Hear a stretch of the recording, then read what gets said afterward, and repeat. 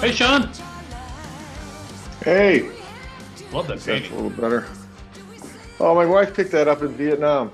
Wow. Street. Well, I think it was a street or a gallery, but yeah, that's those are school girls. They're it's all in white. It was before I met okay. Sarah, Okay. so she was traveling with a friend.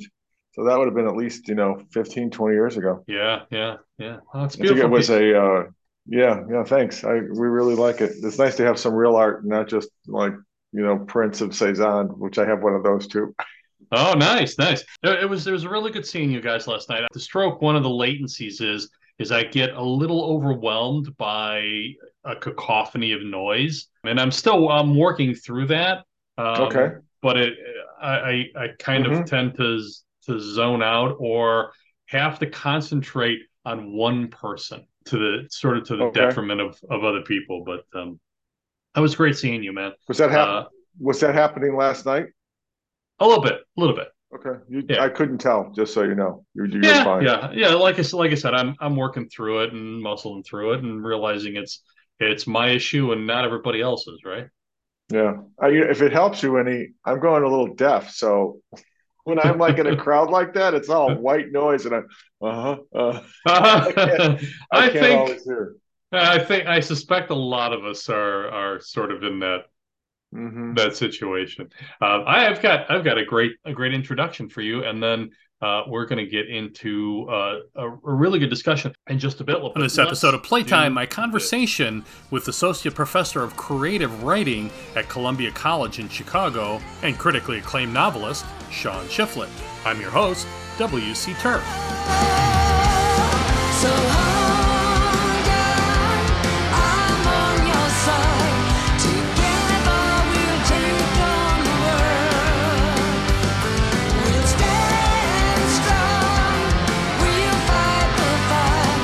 You know we can take on the world.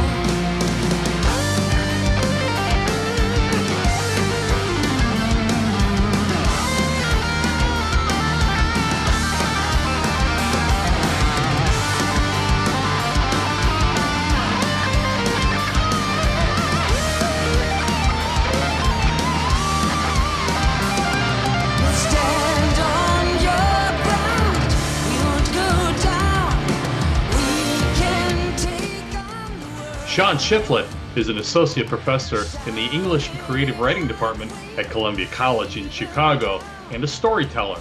Shawn received an MA in English with an emphasis in creative writing from Central State University in Oklahoma and a BA from Columbia College. He is the author of two critically acclaimed novels, his 2013 debut, Hidden Place, which we're going to talk about, by the way, and the 2016 follow up, Hey Liberal.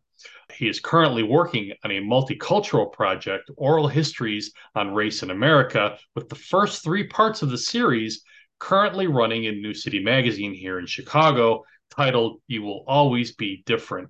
He is a master story workshop teacher and has conducted in service teacher training in that methodology for decades. He taught creative writing in Prague in the Czech Republic, I guess, as opposed to Prague in East Texas, and was a guest teacher and author at Bath Spa University in UK. His website is ShawnShifflett.com. And according to your website, you live with your wife, the equally brilliant Mrs. Shifflett, who we were just talking about the stunning painting that she picked up in Vietnam a number of years ago behind you, um, which nobody could see here, but flavor. And a couple of step cats and two English setters named Higgins and Brick. What I want to know, Shawn, we all know the wife is an inspiration, but how It do is. those animals inform your writing and creativity? Well, they're pretty high strung. I don't know if they inform my creativity, but they keep me on my toes. The two cats are like 16 years old. They're ragdoll cats, and they're Wow. full of personality. And the English setters are just pretty hyper. So they actually bring out. I have to take care of something. Yeah, yeah. I have to. I have to make sure these living creatures are okay. And Hmm. sometimes that gets a little bit intense with trying to juggle everything, work, family. Yeah. But I also, the love they give you is something that's pretty enriching when things Uh-huh. are going bad. It's unconditional, and they just, they Yeah. just melt in you, and so I get a lot from that. Nice. Very nice. Very nice. That wasn't a trick question, by the way. I just Okay, was you very stopped curious. me. I don't Well, know what I say. and sort of the reason I asked that is so David Liebert was on my podcast, my Playtime podcast, and I played a bit of it on last month's which would have been January, the CWA Let's Just Write podcast. He's a very big animal guy. He was the road manager for Alice Cooper and Rare Earth and Parliament Funkadelic, but he My people musically. Okay. yes, yes. And so he wrote a memoir that is portraying that really decadent life as a rock and roll road manager, as decadent as you would expect, sex, drugs, and rock and roll, right? Hmm. And then he sort of redeems himself with this ending about pets and how he's a champion for rescue animals and Hmm. cats and dogs and all that. So I've got three rescue cats, maybe a fourth, which just wandered over to the house just the other night, and a rescue dog. They're very centering forces.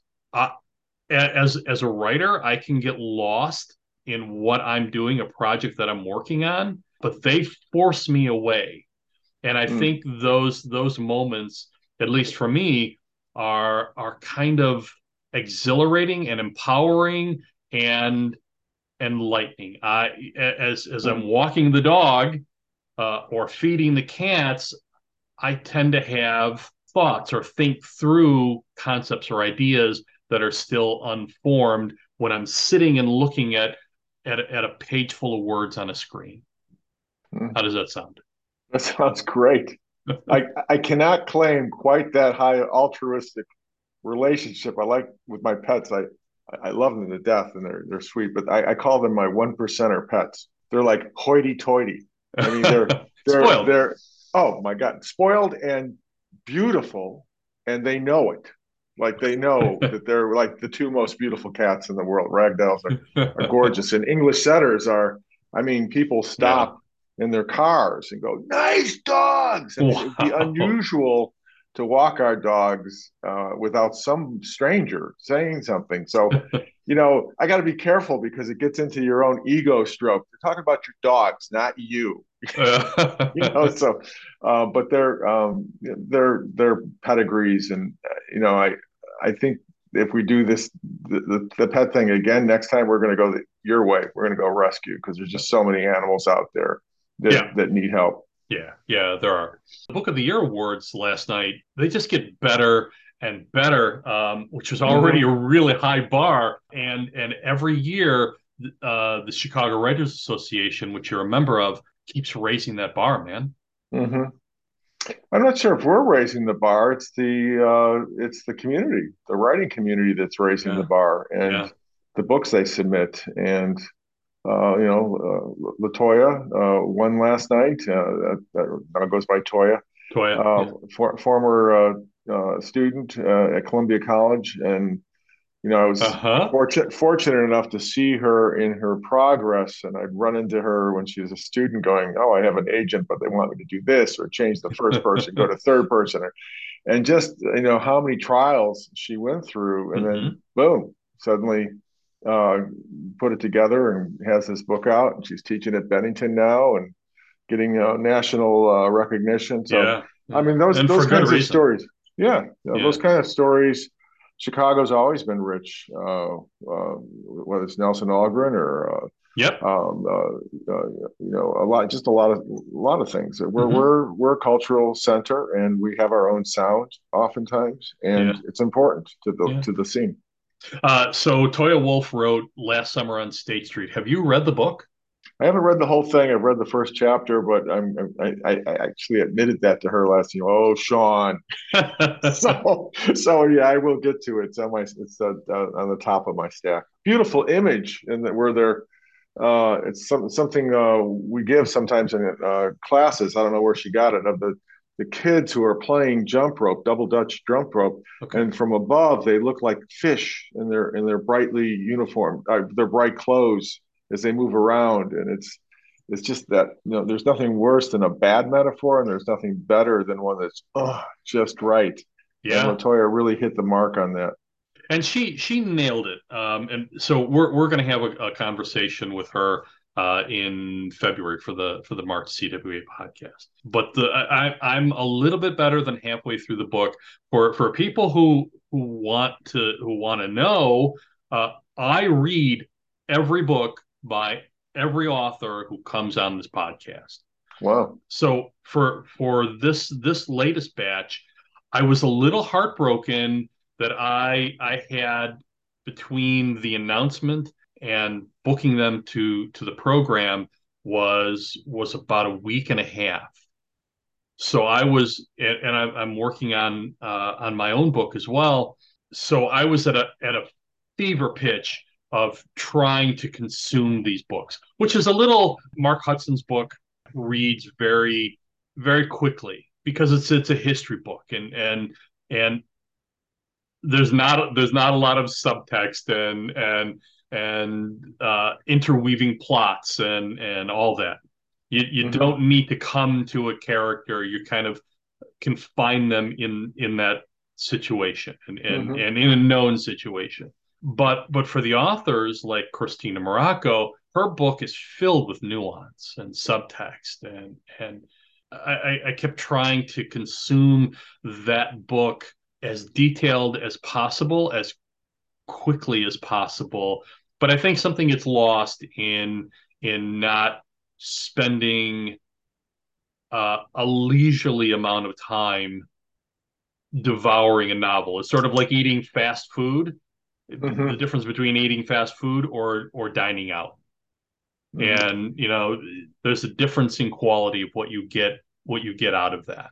Yeah. So I think it was Toni Morrison who said something to the effect that literature is not fast food. Like, slow down. yes, yes, yes, Yeah. precisely, Yeah. precisely. I Yeah. love Yeah. that. So we're going to talk about your project a bit, and also the democratization of the written word, especially with the opening up of Amazon and the self-publishing industry, which has Mm-hmm. transformed the marketplace literally in the last 20 or 25 years. It's been that short of a time period. It's been a revolutionary Mm-hmm. time period. A lot of things are changing. My relationships with the students, who've just come through the pandemic. There's a lot of times where they say things like, "I just can't come to class. I have mental Yeah. issues, mental health issues, and things like that." So I've let go of a lot of the policeman type things of teaching and saying, "You're an adult. You're here. What do you want to get out of this?" Mm-hmm. And if you don't really want to get out of this, if you don't really want to have some measurable, meaningful progress in what you're doing, then that's your business, really. It, I'm not because I got plenty of people here who do want to do yeah. that, and so I begin to concentrate on the positive that's happening in the classroom, and not my sense of someone's trying to pull a fast one. I will call them on it, just if I know it, but Mm-hmm. it's really a tough thing to learn as a Mm-hmm. teacher, Mm-hmm. to concentrate on the positive that's happening and let the rest. By concentrating on that, you're not ignoring some of the weaker students or what they're doing. You're saying, either come up to this level or forget it. This is Yeah. the level. Yeah. You decide, you join it or you don't. And usually they want to join it. Some part of them wants to be a better writer. They want to do well. They're paying a lot of money for this stuff.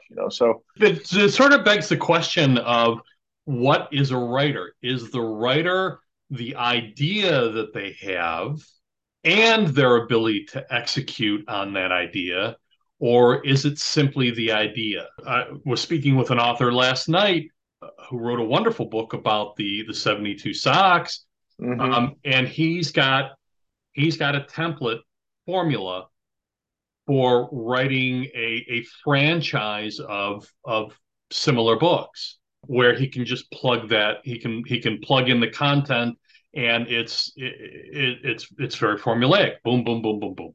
We all grew up learning the story arc.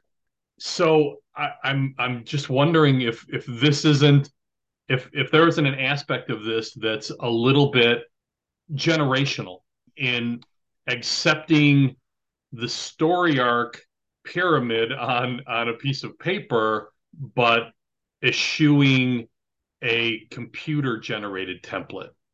Mm-hmm. Does that make sense? Probably for the type of book he's looking at, that's an open. He's getting a template for plot and template for arc, but it's, you say we all grew up learning it.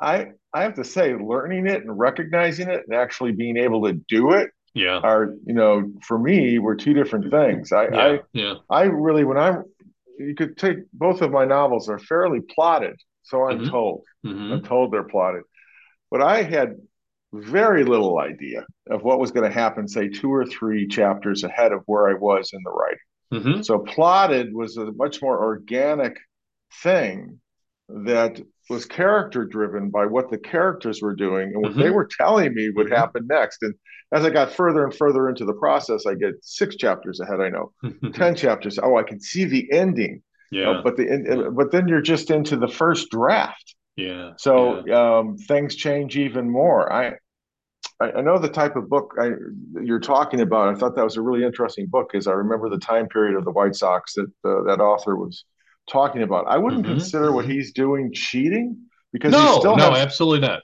he still has to write the prose. He still has Yeah. to make it riveting. He still has to Yeah. make me see things in my mind. Hmm. So he's just kind of borrowing tried and true structures that, Hmm.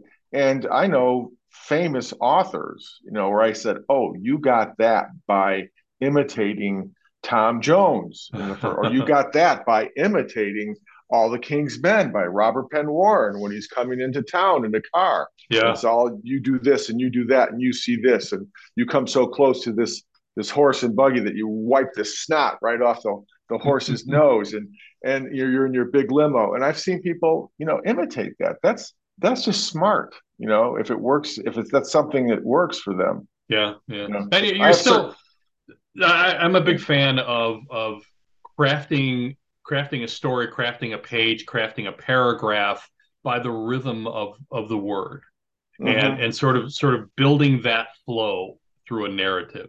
yeah. And you still are required to do that.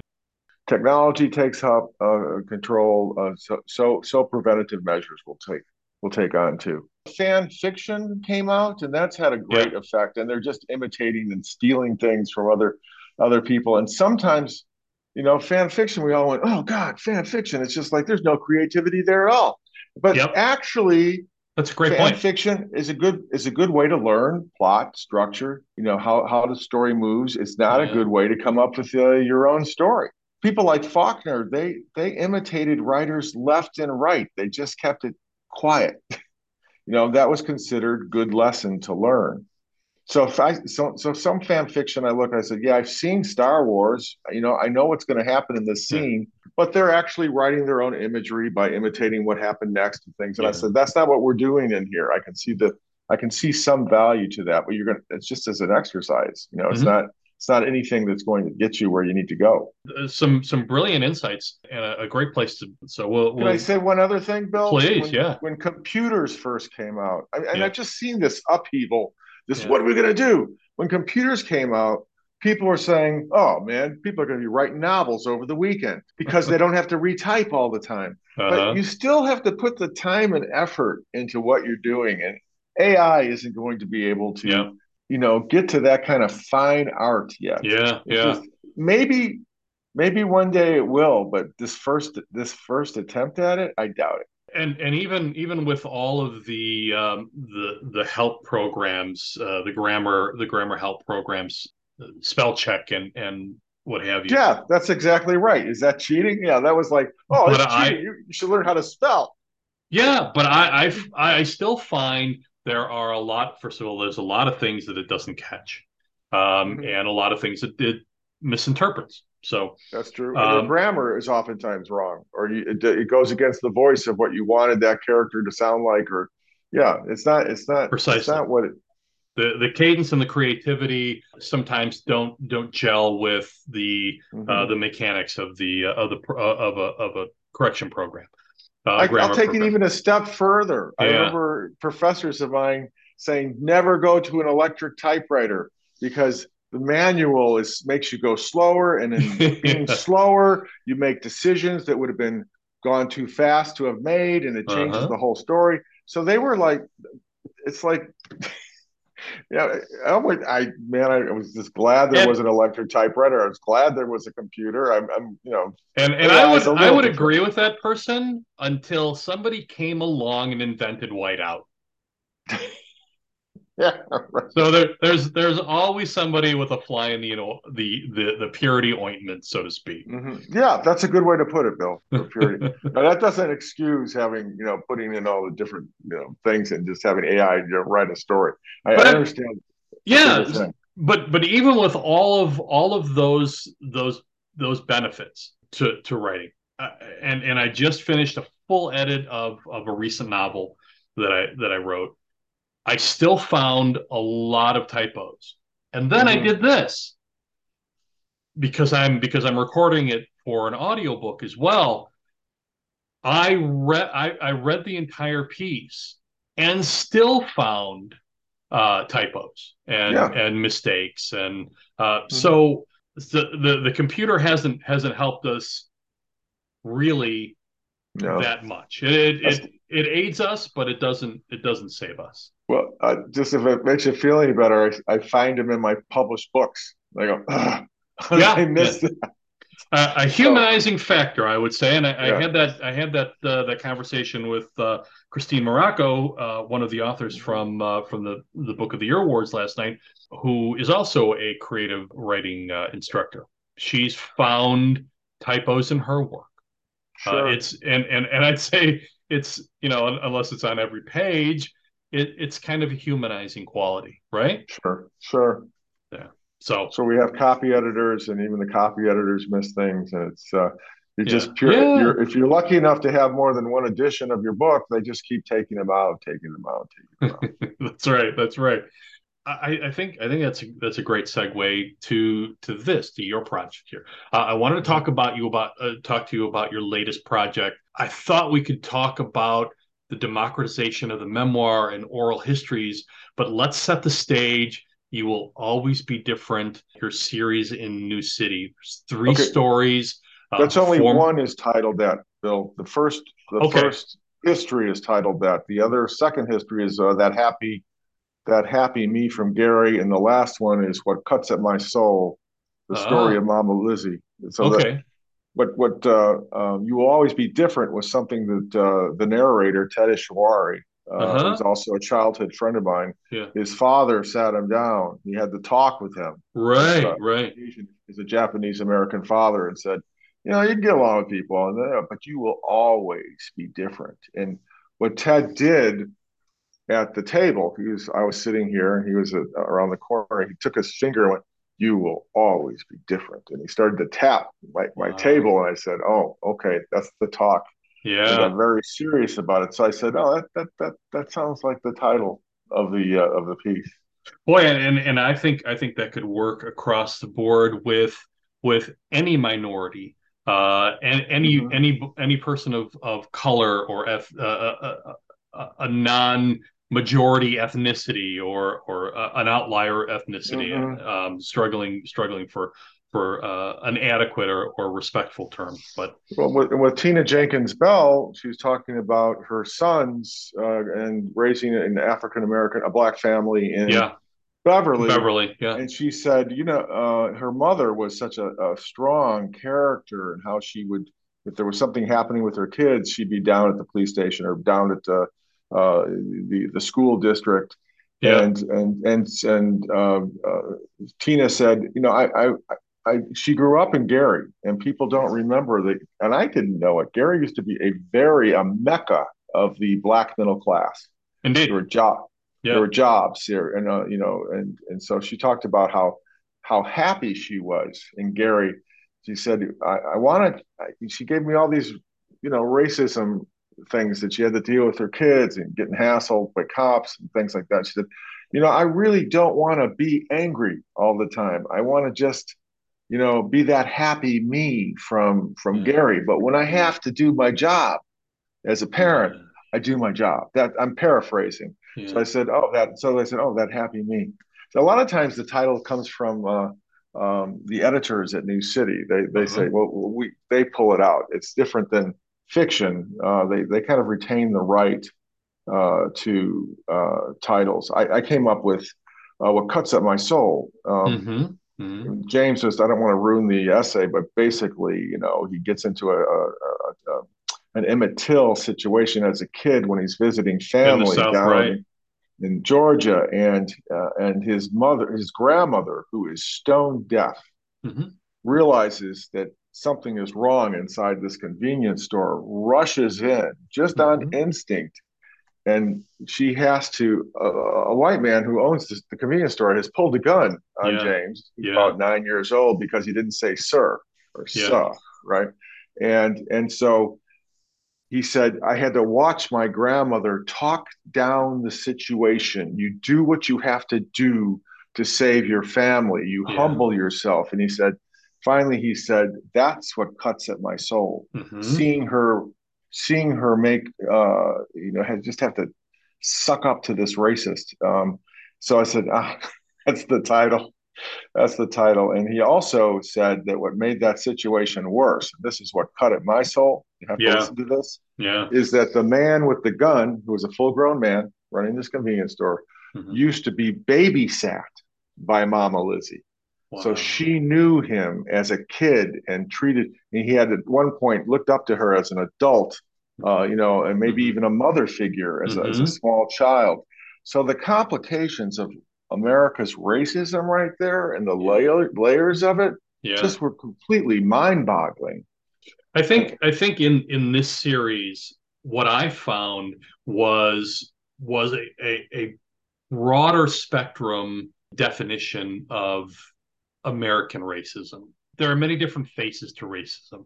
I used to know Big Bill Clark was his name. He was one of the first Marines in Vietnam.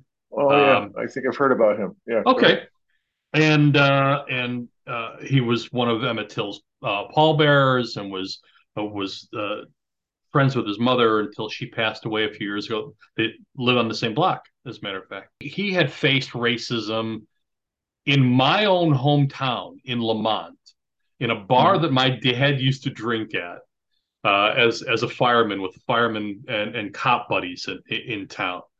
And he came there with a handcuffed or a manacled uh, Oh, yeah. I've heard deserter. this story. Yeah. Okay, with a Yeah. manacled deserter, Yeah. and he was told he couldn't drink, and he was in full dress blues. He was the one taking the prisoner who was He was white. the one taking the Yeah. prisoner. Right. And he told me another story that and this was in the South where the prisoner was allowed to eat in the restaurant and he was not. Right. So you have those overt events of racism, but then you Mm-hmm. have the more subtle or the quieter styles of racism. The people who just Mm-hmm. won't give a person a pass or a break in a line because of their color, Mm-hmm. or they'll be passed over for promotion. Or Ted Ishawari was talking about his parents going through an internment camp during the Second World War. So that's an aspect of American racism, and what emerges is, and I was just writing a forward for a local artist, or 90-year-old artist, Leo Segedin, who did a series and is putting up a show on his Holocaust paintings. So I was talking about America's terrible record of dealing with its minority populations. Mm-hmm. And so for each of these stories, I found very different perspectives on race. Hmm. But it all fits into that wider or that bigger narrative. Am I Hmm. Oh, explaining okay. that? Yeah, no, I get what you're saying. Yeah. But I thought I just thought that you will always be different. Just have this encyclopedic nuance and meaning to it.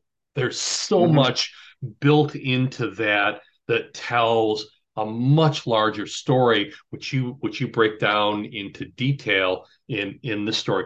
What Oh, so why write this story? And right. we'll bring your novels into this because I think your novels are very much akin to this series. Why this series and why now? Both of my books, one takes place split between Mexico and Lakeview in Chicago, the Lakeview neighborhood. Hmm. The second one, it takes place in Waller High School, which was the high school before it was called Lincoln Park High. Yep. Um, my parents were very involved in the civil rights movement, nonviolent civil rights movement. My dad was thrown in jail in Albany, Georgia. He was the first um, uh, for the first time Martin Luther King called Northern clergymen to come down and he would say, bear witness to Jim Uh-huh. Crow. So he went down to Albany. No one talks about Albany. They just talk about Selma, but Albany happened first. And, got thrown in jail for just having a prayer service on the stuff that's just benign now, right? Having a prayer service on the courtyard steps and, about I don't know, 5 or 6 day hunger strike. And then King became a national leader at that point. He was no Hmm. longer just a regional leader. So race, even though I was in this fairly working class Northwest side, pretty racist area, Hmm. my family was very much, or I was very much exposed to what was happening in terms of racism on the national scene. So, Hmm. Hmm. and then we moved into Lincoln Park, and he became involved in theater, the body politic, but he still was, involved with uh, groups like the Young Lords, who were the Puerto Rican version of the Black Panthers. That's not Hmm. Hmm. a little more complicated than that, but and a lot of different community groups and trying to fight urban renewal that was pushing poor people out of Lincoln Park. We see how successful that was, right? Hmm. And just uprooting communities. So then I was sent to high school, and so I got into Lane Tech, which is where all the white men, boys went. They didn't have girls at Lane at that time to avoid being in this predominantly black and Latino Latinx high school. And Okay. my parents put their foot down and said, at the last second, even as Ted Ishawari and all my friends were going to Lane, we want you to go to Waller. We want you to stay in the community.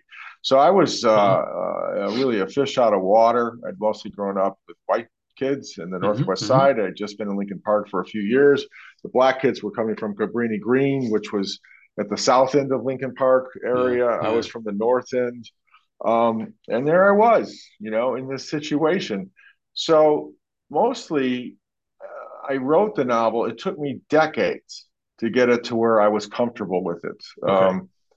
Um, I don't know if I'm even comfortable with it now, but I tried to relate the experience. It's an angry time. Also, there's a lot of funny scenes in it too. Hmm. Hmm. And then no one much bought the book. It was like, oh, it's this white guy. I'm assuming what you get is a lot of silence.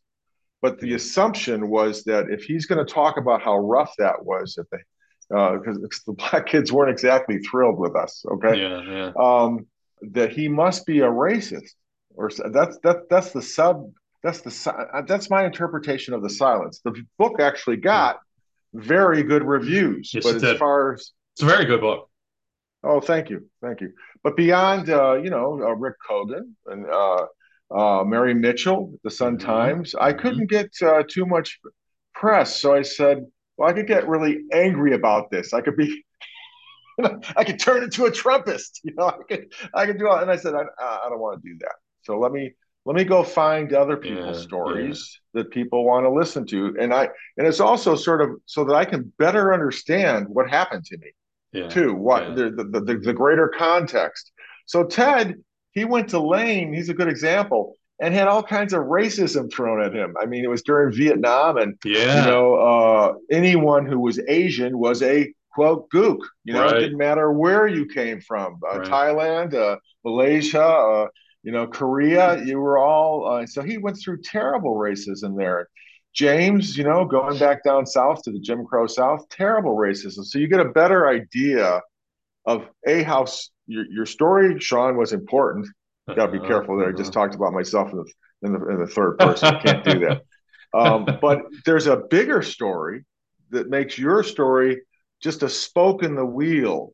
Yeah. So hopefully some people will come back to it and, Yeah. and take a look at it and look at it for what it really is. So, So so speaking of Ted, you write this. Since the start of these interviews with Ted, the world has been rocked by the coronavirus pandemic. There's been the proliferation of Black Lives Matter protests, including the nationwide social unrest that came after the videotaped murder of George Floyd at the hands of police officers in Minneapolis, Minnesota. There's mhm. also been a significant uptake in hate crimes against Muslims, minority groups of color, Jews, and Asians, such as mass shootings in Atlanta, Georgia on March 16th, 2021, by a lone gunman that left 8 Asian women dead. Had placed at least some of the responsibility on Trump's caustic and inflammatory style rhetoric. Ted hoped Biden would at least lead us into a better direction. That statement belies an understanding and underscores the truth behind "you will always be different," which is as close as I've heard to the walking on broken glass cultural reality of minorities in America. Do you agree with that? I do. Yeah. I think in some ways they're walking on more dangerous glass, Yeah. Yeah. and white people are just scared to even engage because they might get called a racist, to Mm-hmm. really have a meaningful engagement. And so they oftentimes, unless they're blatantly racist, Mm-hmm. Mm-hmm. but if they really have their hearts in the right place, they're just so scared of, and so they overcorrect. I don't want to say politically correct because that's a right wing term. It came from during the Reagan years, I believe. But they do tend to overly overcorrect, and you can't get to any kind of truth that way either. For example, to not say that the situation of this white kid at Waller High School wasn't a little violent, needlessly, is an oversimplification that people are going to react to this wider systemic racist setup that they've grown up in. Yeah. Many of my fellow students from Cabrini Green, their parents came from Mississippi, if Mm-hmm. not almost all of them, and we're with Jim Crow and everything else. To think that they're not going to be angry, and once they have within a very limited environment of a high school, the upper hand, that Yeah. Yeah. you're not going to get some slaps in the face or worse, is ridiculous. And so if you're overcorrecting, you can't humanize the other side fully. Yeah. And that's just humanizing things that situation is important to Mm-hmm. see. This is what will happen Mm-hmm. when you really don't treat each other right. This is what will happen, Yeah. and the end game back and forth with it will go on forever. So, Hey Liberal is about a white kid maneuvering race relations in a predominantly black high school. It reads like a Yeah, memoir told in third person. right. It's that deep and intimate. And Mhm. the only thing I can think is that the success of the book was affected by was timing with regards to everything that was going on in the country in our greater dialogue or argument about race coming through Yeah, and coming out of the Obama era and into the Trump era. there's some Um, truth to that. Yeah, yeah, just yeah. bad timing. Yeah, And I could be very yeah. clinical and talk about your brand, but here I should say your writer's voice. I think Hidden Place only seems to get better with age, man. That Really, is it really does. I think it's maybe even more relevant now than when you wrote it. Um, hidden place. Hidden Why is Place. that? I got to interview you now. Why is that?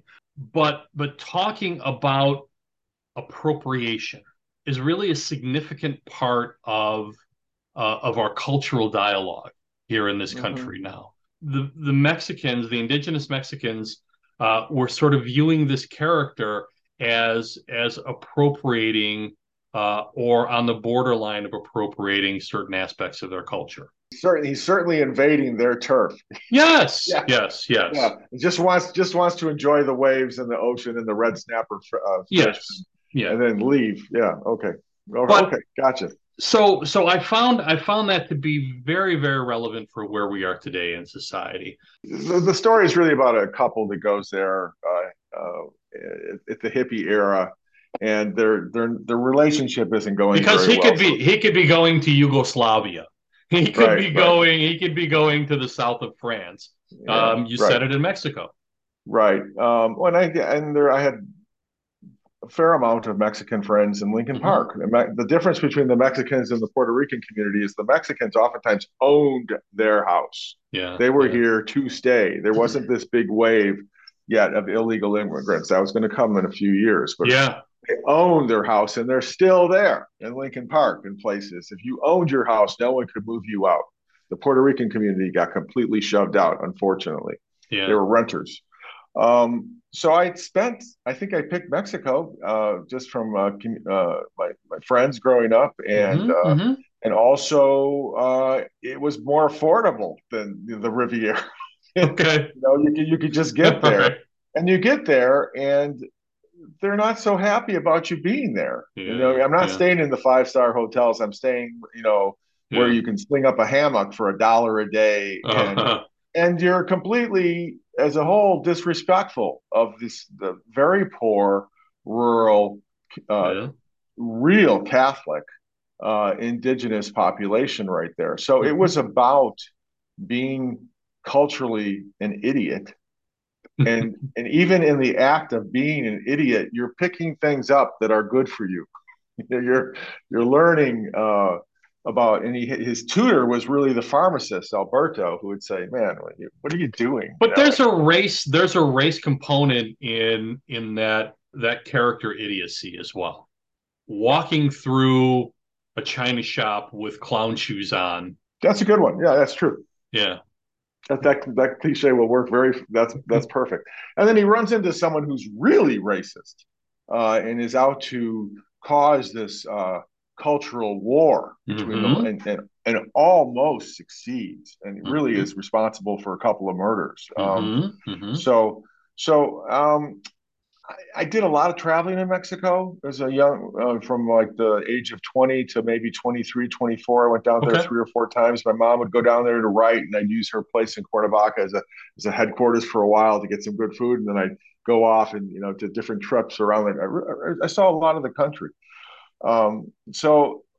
But I got to this town, which is everyone loves to go to Yeah. Puerto Escondido. It was a big hangout. It was sort of Yeah. like a mecca for young hippie Americans like myself. And I said, "Well, what?" And there was this tension. I mean, people were just nasty to you. Yeah. But you still loved it because it was just such a tropical paradise.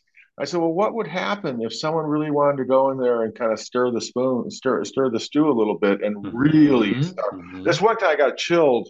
I was walking down the beach, and there was this very muscular American, and I said, "Yeah, man, I just got all my backpack ripped off, and my clothes were taken off the line." And he goes, "Yeah, yeah, man. We're gonna leave in a day, and we're just gonna walk down the beach, and we're just gonna kick the shit out of the first Mexican we see. We're just gonna beat the fuck out of him." He Wow. was so cool about it and thought that I would agree with that because I was letting off steam about getting robbed. Yeah. Yeah. That he thought I was in on this. I just was chilled by it. Hmm. Hmm. Like, this is not what I want. This is not what I went on vacation. Yeah. Yeah. So it just got me to thinking, what if, which is what fiction is. What if Hmm. this got completely out of hand? Hmm. And And one wonders if that guy wouldn't react the same with with a white person if he had been ripped off in uh again in the French Riviera mhm. or on the beaches of northern Germany Yeah, I or don't the think so, Adriatic. Bill. I Exactly, think that's a exactly. really good point. The Yeah, color comes into play. Yeah, yeah, that's a yeah. good point. Yeah. So let me ask you here because dude, we could go on all day. Um, But I'm here. I'm here, Bill. Okay. the importance of these voices. Talk about why it's important to hear these voices. I worked on Hey Liberal for years and couldn't Yeah, get it right. And finally, it was just stiff. It was third person, and I couldn't yeah, get that physical rhythm of voice going, or I could yeah. only do it sporadically and then couldn't recreate it. I think that's what separates the beginning writers from some of the more um, uh, polished or experienced writers. That oh, this is what I did. Mhm. So stay away from this. So I went into the first person narrator in Hidden Place, which is very lively. I mean, a lot of writers, that's their first breakthrough. I think Joyce Carol Oates said most first books are first person. They're not all, Mhm. but oftentimes they are. So I Mhm. could really just pick up on how this cocky, insecure, dual cocky, insecure narrator is who thinks he's, really cool kid from Chicago, and he gets involved in this stuff. Well, you can do that for 5 or 10 pages where you're just listening to, by tone, the ear of how someone talks, which is what always came naturally to me. I Mhm. wasn't a Mhm. big reader as a kid. I Mhm. wasn't. I like to play baseball. I like to be read too. I've said this in several interviews. My sister read me a whole Nancy Drew book once. It Wow. was one of the most one. We were both sick and home from grade school. I just remember that as one of the best days of my life. But I was kind of lazy when it came to reading and just hadn't gotten reading that really connected to me. It was Mhm. out there. Mhm. I just didn't get to it. So I went to first person, and I just have a good ear for how people speak and Yeah. talk. I mean, I Yeah. probably would have been a good screenwriter, but I never did that. So after about 10 pages, you start to lose it. It's like, okay, I can make them lively, but what happens next to the freaking story? So when I got through that whole thing, and John Schultz who's my mentor, he invented the story workshop approach, and I would show him chapters. He would point out to me, "Oh, here you're trying to be literary, Shawn. How would you just say this?" And so I said, "Oh, I just went off base from his voice. Pick up on his voice. How would he say it?" Mhm. Or I would talk to somebody and I'd tell him about the scene, and then he goes like this. He says this, and I realized, but that's not how I wrote it. How I'm talking to somebody, the fact that Bill is in the room with me Mhm. is drawing out my more natural voice of the character. So I'd have to go back, which was usually a stiffer phrase or paragraph. So I was always, how would he just say this? How would he say this? And then that's not quite correct either. How would he say this if he had time to really always polish it? That's a different sustaining physical speech. Once I did that, I could go back to Hey Liberal, and third person is really someone just talking to the reader. He's just not Mhm. saying "Dear Reader" the way they used Mhm. to do it back in Victorian times, Yeah. but I Yeah. am still talking to the reader, and I was able to pick up on that more uh, Mhm. after writing a whole first person novel. It's the dialogue that makes Hey Liberal sing. It's the different voices in the dialogue. Mhm. But the third person narrator, it got to the point where I felt it was professional performance on my part. But it never came as naturally and still doesn't as first person in the voice of just someone talking. I'd like to move that same question, the importance of these voices for Ted, James, and Tina. By extension, I'll also say that this applies directly to the proliferation of the memoir. There's two things going on. One, Yeah. fantasy writing is just going through the roof. So you have that where nothing is reality based necessarily. Okay. And but the first thing people ask when they read realism was, did that really happen? They want to know what Yeah. happened and what didn't. Sometimes I tell them, and sometimes I play coy, because Okay. it is Okay. fiction. It is fiction, but it's become super imperative that they want to hear real facts, real story. Like Hmm. this is Hmm. based on a real thing. And so the culture is kind of going in two different ways. One is I think younger generations are really into fantasy and Game of Thrones and all that kind Hmm. of stuff. Hmm.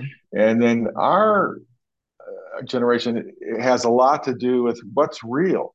And then I think some of that has to do with where literary fiction has gone. I mean, there's so much emphasis on the language and the poetry of the prose. And we've lost something that a story is just a story, and and tell it straightforward is just as literary as someone who is a stylist, like Mhm. someone who's good in the area of dialogue and place setting. That's not any less difficult or than someone who can really turn a phrase all the Yeah. time. Yeah. All right. So then you get some writers who can do it all, right? They're just incredible writers. So I think it's some of it is turning away from fiction because fiction has turned its back on us. They've Interesting. turned their back on what's important and what's happening in today's culture, Yeah. and it's getting what it deserves in some ways. You know, Do, do you that feel sounds really mean and no, angry. no. Do you feel that our voices have become so small with the internet and with that there's a necessity for these vehicles that expand our voice or that exalt our voice or that build our voice out into the community, whether it's social media or TikTok, the TikTok influencers and or simply telling your story, either via podcast or the written word, a memoir or whatever. Is that a thing? I think some of it is just noise, the Yeah, internet, yeah, yeah, right? And we've yeah, always had forms of noise. yeah, You know, if we want it, we read noise when we're in the checkout line at the Jewel. It's yeah, just, yeah, what yeah. is Prince Harry doing? What's he saying today? So Every you get, technology has its shakeout component. yeah, yeah, With the Gutenberg press, it was the rise of the witch trials and the anti-witch mm-hmm, pogroms that led to the deaths of thousands of people. mm-hmm, But obviously, we wouldn't want to get rid of the printing press or the written word mm-hmm. because of that situation. That was one of those horrific, but that was one of those shakeout moments. Yeah, I don't think the internet has changed too much what we are as fundamentally as human beings, but it's just making it much more intense Yeah, all the yeah, time. And that yeah, and, yeah, and that intensity is probably we'll either keep up with it or yeah, we're going to be in a little bit of trouble. I'm seeing lots of my students. It's interesting teaching college because every 2 years it's like you're dealing with a whole different country. It's like you think it's just the baby boomers and the Generation X. It's really about every 2 years, there's something really different coming at you. And what's coming at me now on teachers is just a lot of high anxiety, okay, a lot of mental instability. Is that from phones? Is that from internet, phones on the internet? yeah, If I walk down a hallway in Columbia when I was undergrad, this is back in started 72. In fact, I took my hmm, first college class when I was in high school. It was everyone's talking and relating, and you hear noise and there's music. You yeah, walk down the hallway now at Columbia, everyone's on their phone. on their phone, yeah, Everyone's on just it's dead silent. yeah, Maybe someone's talking a little bit, but they're also on their phone. I'm not sure how that's going to shake out, but I think that as we are fundamentally the same, and we'll have this greater distraction perhaps, but we'll get through that. I don't really worry too much. It's gonna first of all, it's gonna happen whether we worry about it or not. yeah, So we'll see indeed. where it goes from there. All right. I'm a bit of a luddite. I always pick up on things 10 years after everyone else knows it. So, so TikTok, yes, I'm starting to watch TikTok a little too much. I know it's stupid, but I'm easily distracted. so you have to just keep finding time for your work and cut down on your distractions. Discipline, discipline, discipline. Shawn Shifflett is currently working on a multicultural project, Oral Histories on Race in America. The first Could I three part. could Yeah, go please, please. Sorry, could I say something else about what was that called when you take on someone else's voice from a culture? What's the word? Appropriation. Appropriation. Yeah, I have some very strong feelings about that. I think that it's gotten to the point. I think that's a something that's come more from academics than Yeah, it does from artists, because if I can't try to get into the mind of someone who's not me, well, then that's a pretty boring book to just be writing about me all the time. Yeah, yeah. And we have so much. It's true. I'll never know what it's like to live in a society where my family has the legacy of slavery. I Hmm, just hmm. I, but I can come a long way to understanding how someone feels. Enough to really try to take someone's point of view and Indeed. to take a character. So I take it even further. Do I never take on a woman's point of view, or do I only Hmm. write about senior citizen white men?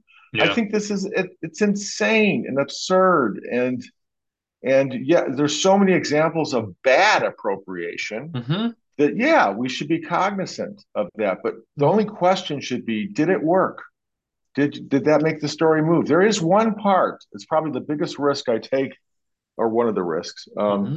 in Hey Liberal, where I take on for half a chapter or a chapter a black character's point of view. It's just thrown in. I mean, Hmm, it's structurally, risky, right? I'm in this third hmm, part book, and I hmm. go, this chapter is going to be told by Clyde Porter, who's Hmm. a black friend of Simon. He kind of befriends him. They're both into baseball. Right.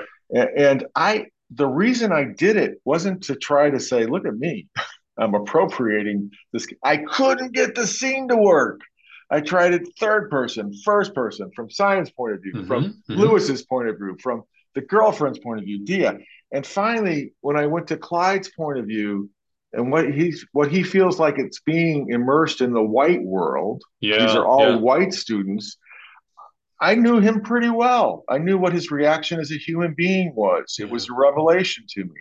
Did I get some things wrong? Maybe. I don't know, but he was able to tell the scene. Do I obey the appropriation rule or do I obey the story? And I think it comes down to sensitivity and respect. yeah, And so if you're bringing that to the mix, Pablo Picasso literally brought African culture and art yeah, to European sensitivities in yeah. the early part of the twentieth century, He which appropriated it. Yeah. he appropriated it, but he did so respectfully, and he Mm-hmm. did so with a sensitivity. It wasn't, this is mine. He was very upfront about his inspiration at looking at African art, at ancient Mm-hmm. and even near term African art. Mm-hmm. So was he culturally appropriate as opposed to appropriation? But was he culturally astute in his rendering and assessment of African art? Probably Mm-hmm. not, but I'd say it was a leap forward Sure. um, That's a really good for example in art. Yeah, yeah, yeah, Picasso's face. yeah. Okay, I tell you another example in writing. I heard a lot of people just give it lip service and then they appropriate anyways Hmm, because hmm. you're so limited if you don't at some point. But there's a writer, a very talented writer, Palestinian, and was talking about how she doesn't think anything should be appropriated, but she also is in this high school, and one of the characters is going to be a shooter, a kid, a white kid, and Yeah, yeah. the excerpt I heard her read out loud is when she went into the point of view of the white shooter. The whole writing took on another level. It was She was enjoying going into an opposite's point of view Hmm. and really plugging into his humanness. This is how he would think, and this is why he would think. It was marvelous. So It, sometimes we do this exercise called opposites, yeah. and so that we can develop characters, and we Hmm. know them fairly well because they're opposite from us, which means we must know what they don't do as much as what they do. It's just part of the art of It creates this nuanced um, view of our shared experience, yes, as opposed to looking at everything through this hard um, light and dark lens. yeah, And so we're able to hopefully find better insights into our respective human quirks, Yeah. and foibles and failings, and then bring light to that, and bring light to that, uh, our own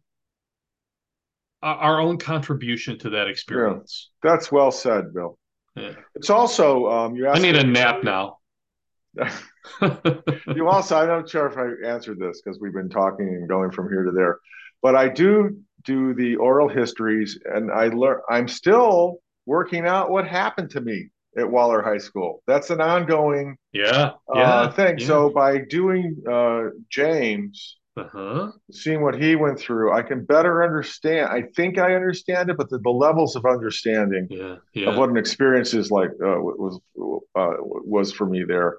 It's healing to me to hear Mm-hmm. James' story, and it's Mm-hmm. healing to me to hear Ted talk about this thing that, as his friend in grade school, I had no idea his Mm-hmm. family had gone through, and that yes, Lane was safe for me, but it was dangerous for him. And Yeah, what you yeah, really get is how we just got to do a really better job yeah, yeah. of being a cohesive, kind and And then kind. life and history are processes. They Mm-hmm. they they come from someplace, and they're moving to someplace. Mm-hmm. And life and history are not episodic, where there's a beginning, and a middle and an end, and then that's it, and without context. Everything in life and history have context, and are part of this broader, greater process. You are on, Bill. Yeah, I think we all want to be moving somewhere, moving forward, moving in Yeah. our thinking and deepening our understanding and our empathy, and oh, it's just so rich in story. Sometimes I would wake up. Uh, I heard it said that Studs Terkel, he kind of had a detachment when he did oral histories. I think maybe that was just because he was doing so Yeah, many of I'm them. I'm But guessing that's completely different for you. yeah, I'm totally, they're under my skin. I wake up and Yeah. think, what would Mama Lizzie do here? And oh, I can't believe she had to do this. Um, and But you then I don't would want to start. miss any you don't want to miss any details. You don't want to miss any nuance, or anything that is out of your natural environment, or your realm of experience, right? Mhm, right. Yeah. Yeah. With Ted, I think, how could I was born on December 7th, right? It's in the essay, yeah, Pearl Harbor Day. And Ted would come to my birthday parties, and he Wow. was, he was Wow. probably just going, oh, don't anyone say, I don't know what, I probably as a kid would walk up, hey, Pearl Harbor Day, what do you think about that? Mm-hmm. And so, but he still remembered it when there was racial tension at Champaign, or at Wow. the university. He said, yeah, I'm walking down the street, and suddenly all these people start going, here's the Jap, pelting him with snowballs. And he goes, Holy it was cow. your birthday, Shawn. It was your birthday. So he's like in college and he's remembering my birthday. You know, So, very quickly, I just thought of something that Tina Jenkins reminded me of, and uh, going to the police station, and her investment in her kid. That I was on the air during the Ferguson riots, mhm. and That's where Black Lives Matter. That was the beginning of the modern protest. indeed, Yeah. and so regardless of what you think about the catalyst for, or the initial catalyst for the Ferguson riots, Hmm. one serious aspect was a coalition of parents went to the police station to Hmm. because they were invested in the community, and they wanted answers, and they were met with barbed wire and Hmm. militarism and machine guns, I remember that. and the riots progressed rapidly from there, Yeah. exponentially from Hmm. there. Hmm. And I was saying at the time that if the police had simply engaged with those parents, had allowed them to become part of the process, or at Hmm. least witness the process, and have their voice heard, you would have never had Ferguson. Just a quick aside that I was really struck by that when I was reading the piece. That's almost that's symptomatic Yeah, yeah, of how he got shot in the first place. So yeah. there's something much deeper going on there than just not listening to a bunch of parents. That's just A that's process. just yeah, yeah, Yeah, yeah. yeah. And so there's just another example of how deep seated the dysfunction and the Mm-hmm. systemic racism was there. Mm-hmm. Yeah. There are no shortage of voices in this city, just in this city alone, with an experience and perspective on race, maybe even scars, physical and mental even. Mm-hmm. Where do you go next with this series? I'm doing one now with David Rivera, who was he was a young lord. He was a sort of second in command to Chacha Mm-hmm. Jimenez, and I've already got it down. I just need time Oh, brilliant. to take through. And the first thing you get the transcript, and I do my own transcript. I slow it way down, and I learn a lot, like the narrators talking, and so that I can type it. And you pick up on uh, a lot of nuance when Yeah, it's yeah. that slowed down. That's my excuse, anyways. I also just don't want to pay someone to do all the transcribing. So after I go through that, there's a lot of editing and trust I have to you develop with the narrator, where they'll Yeah, say the same phrase every time. yeah. Do you need this?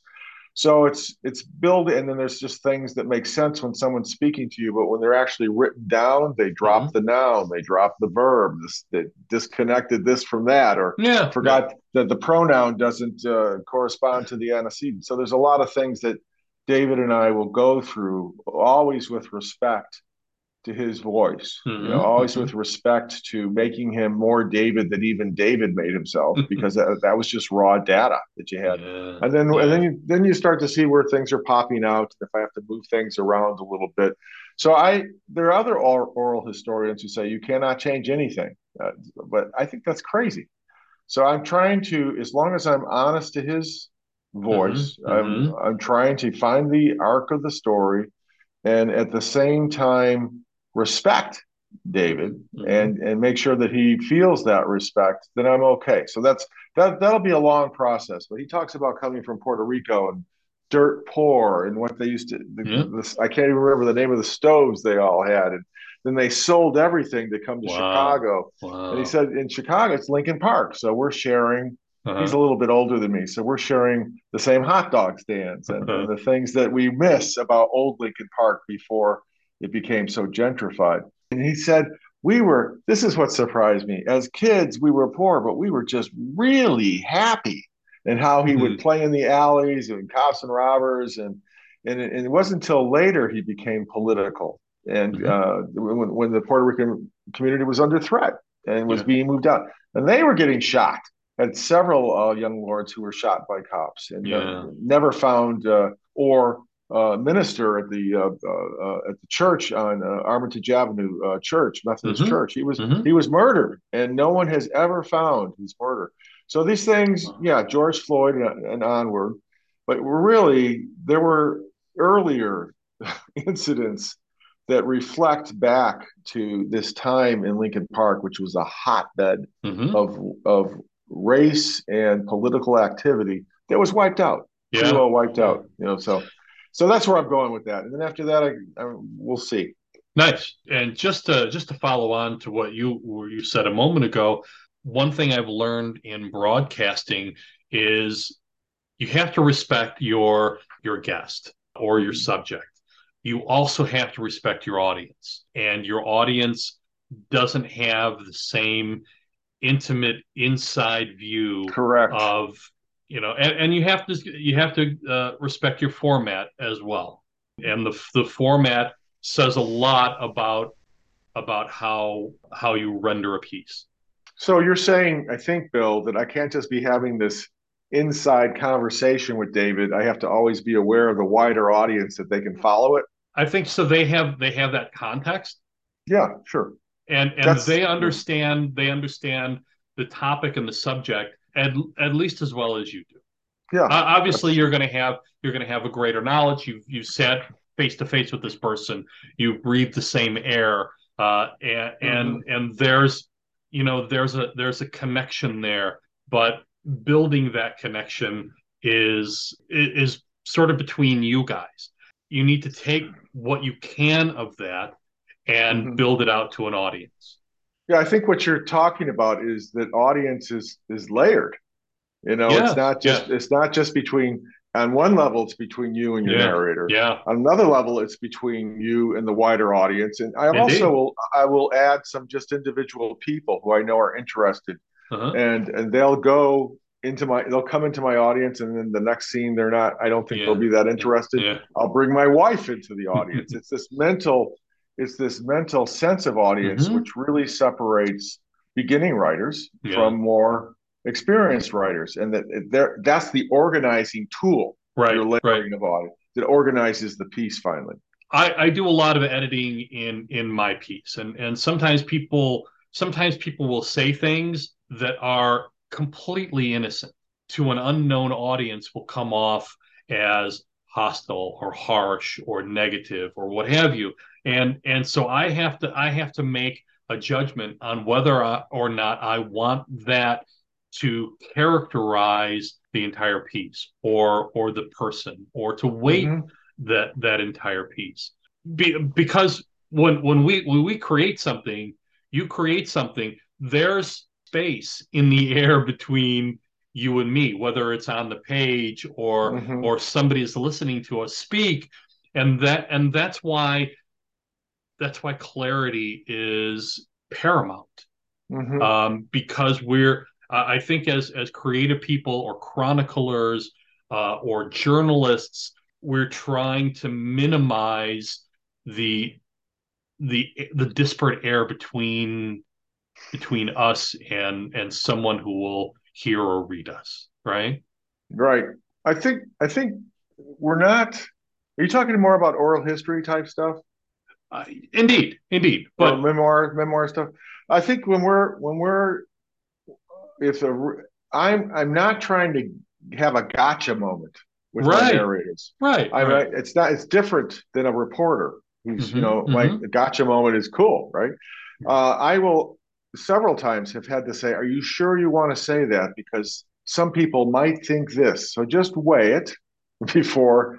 And usually they go, "Oh yeah, okay, yeah," and I don't really mean that. I see what you're saying.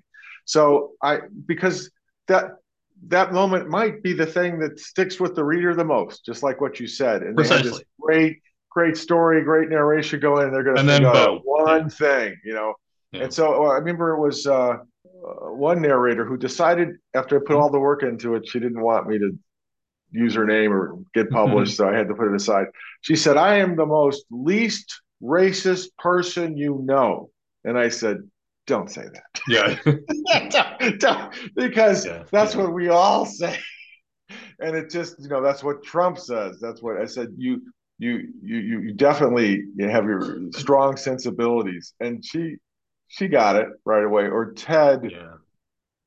What it was something, Japanese Americans, they got some restitution. It wasn't Hmm, much, hmm. but they got some. I said, well, be aware, the black community has not gotten a dime. So Yeah. he said that's true, but this is how we felt about it. And so Hmm. I just warned him there might be some backlash, but he said no, but that's the way it is. We felt it Okay. wasn't enough, and Yeah. so that was fair enough. I'm not to take it out so much as just to Yeah. alert them to the fact that might be a red flag with some people, and any good piece is going to have some red flags. But do you really want this one? Shawn Shifflett is currently working on a multicultural project, Oral Histories on Race in America. The first three parts of that series are currently running in New City Magazine here in Chicago.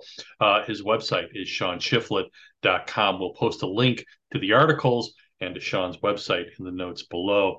Thank you, thank you, Thank you, thank Bill, you. and thank you for reading all my writing. and it's been a pleasure and an honor, really, to have you interview me. This has been a lot of fun. I have, and I meant to have it on my desk here. It's on the table behind me, but I have Hey Liberal already pulled out, and I was going to wave it in the air and show you that I still have it. And but I still got it. I believe you. No, but you're a terrific writer. I'm a huge fan, and I can't wait to talk to you again, man. One of the nice things about being on the Chicago Writers Association board is I got to meet people like yourself and Randy and all the people who writers. And last night the Book of the Year awards. It's a wonderful way to stay in touch with our family of literary folks. It's a great and a little bit intimidating community, but if you're good. It's great. Yeah, I don't mean that in any negative way. It's great, but there is some exceptional talent associated with the Chicago Writers Association. I agree. I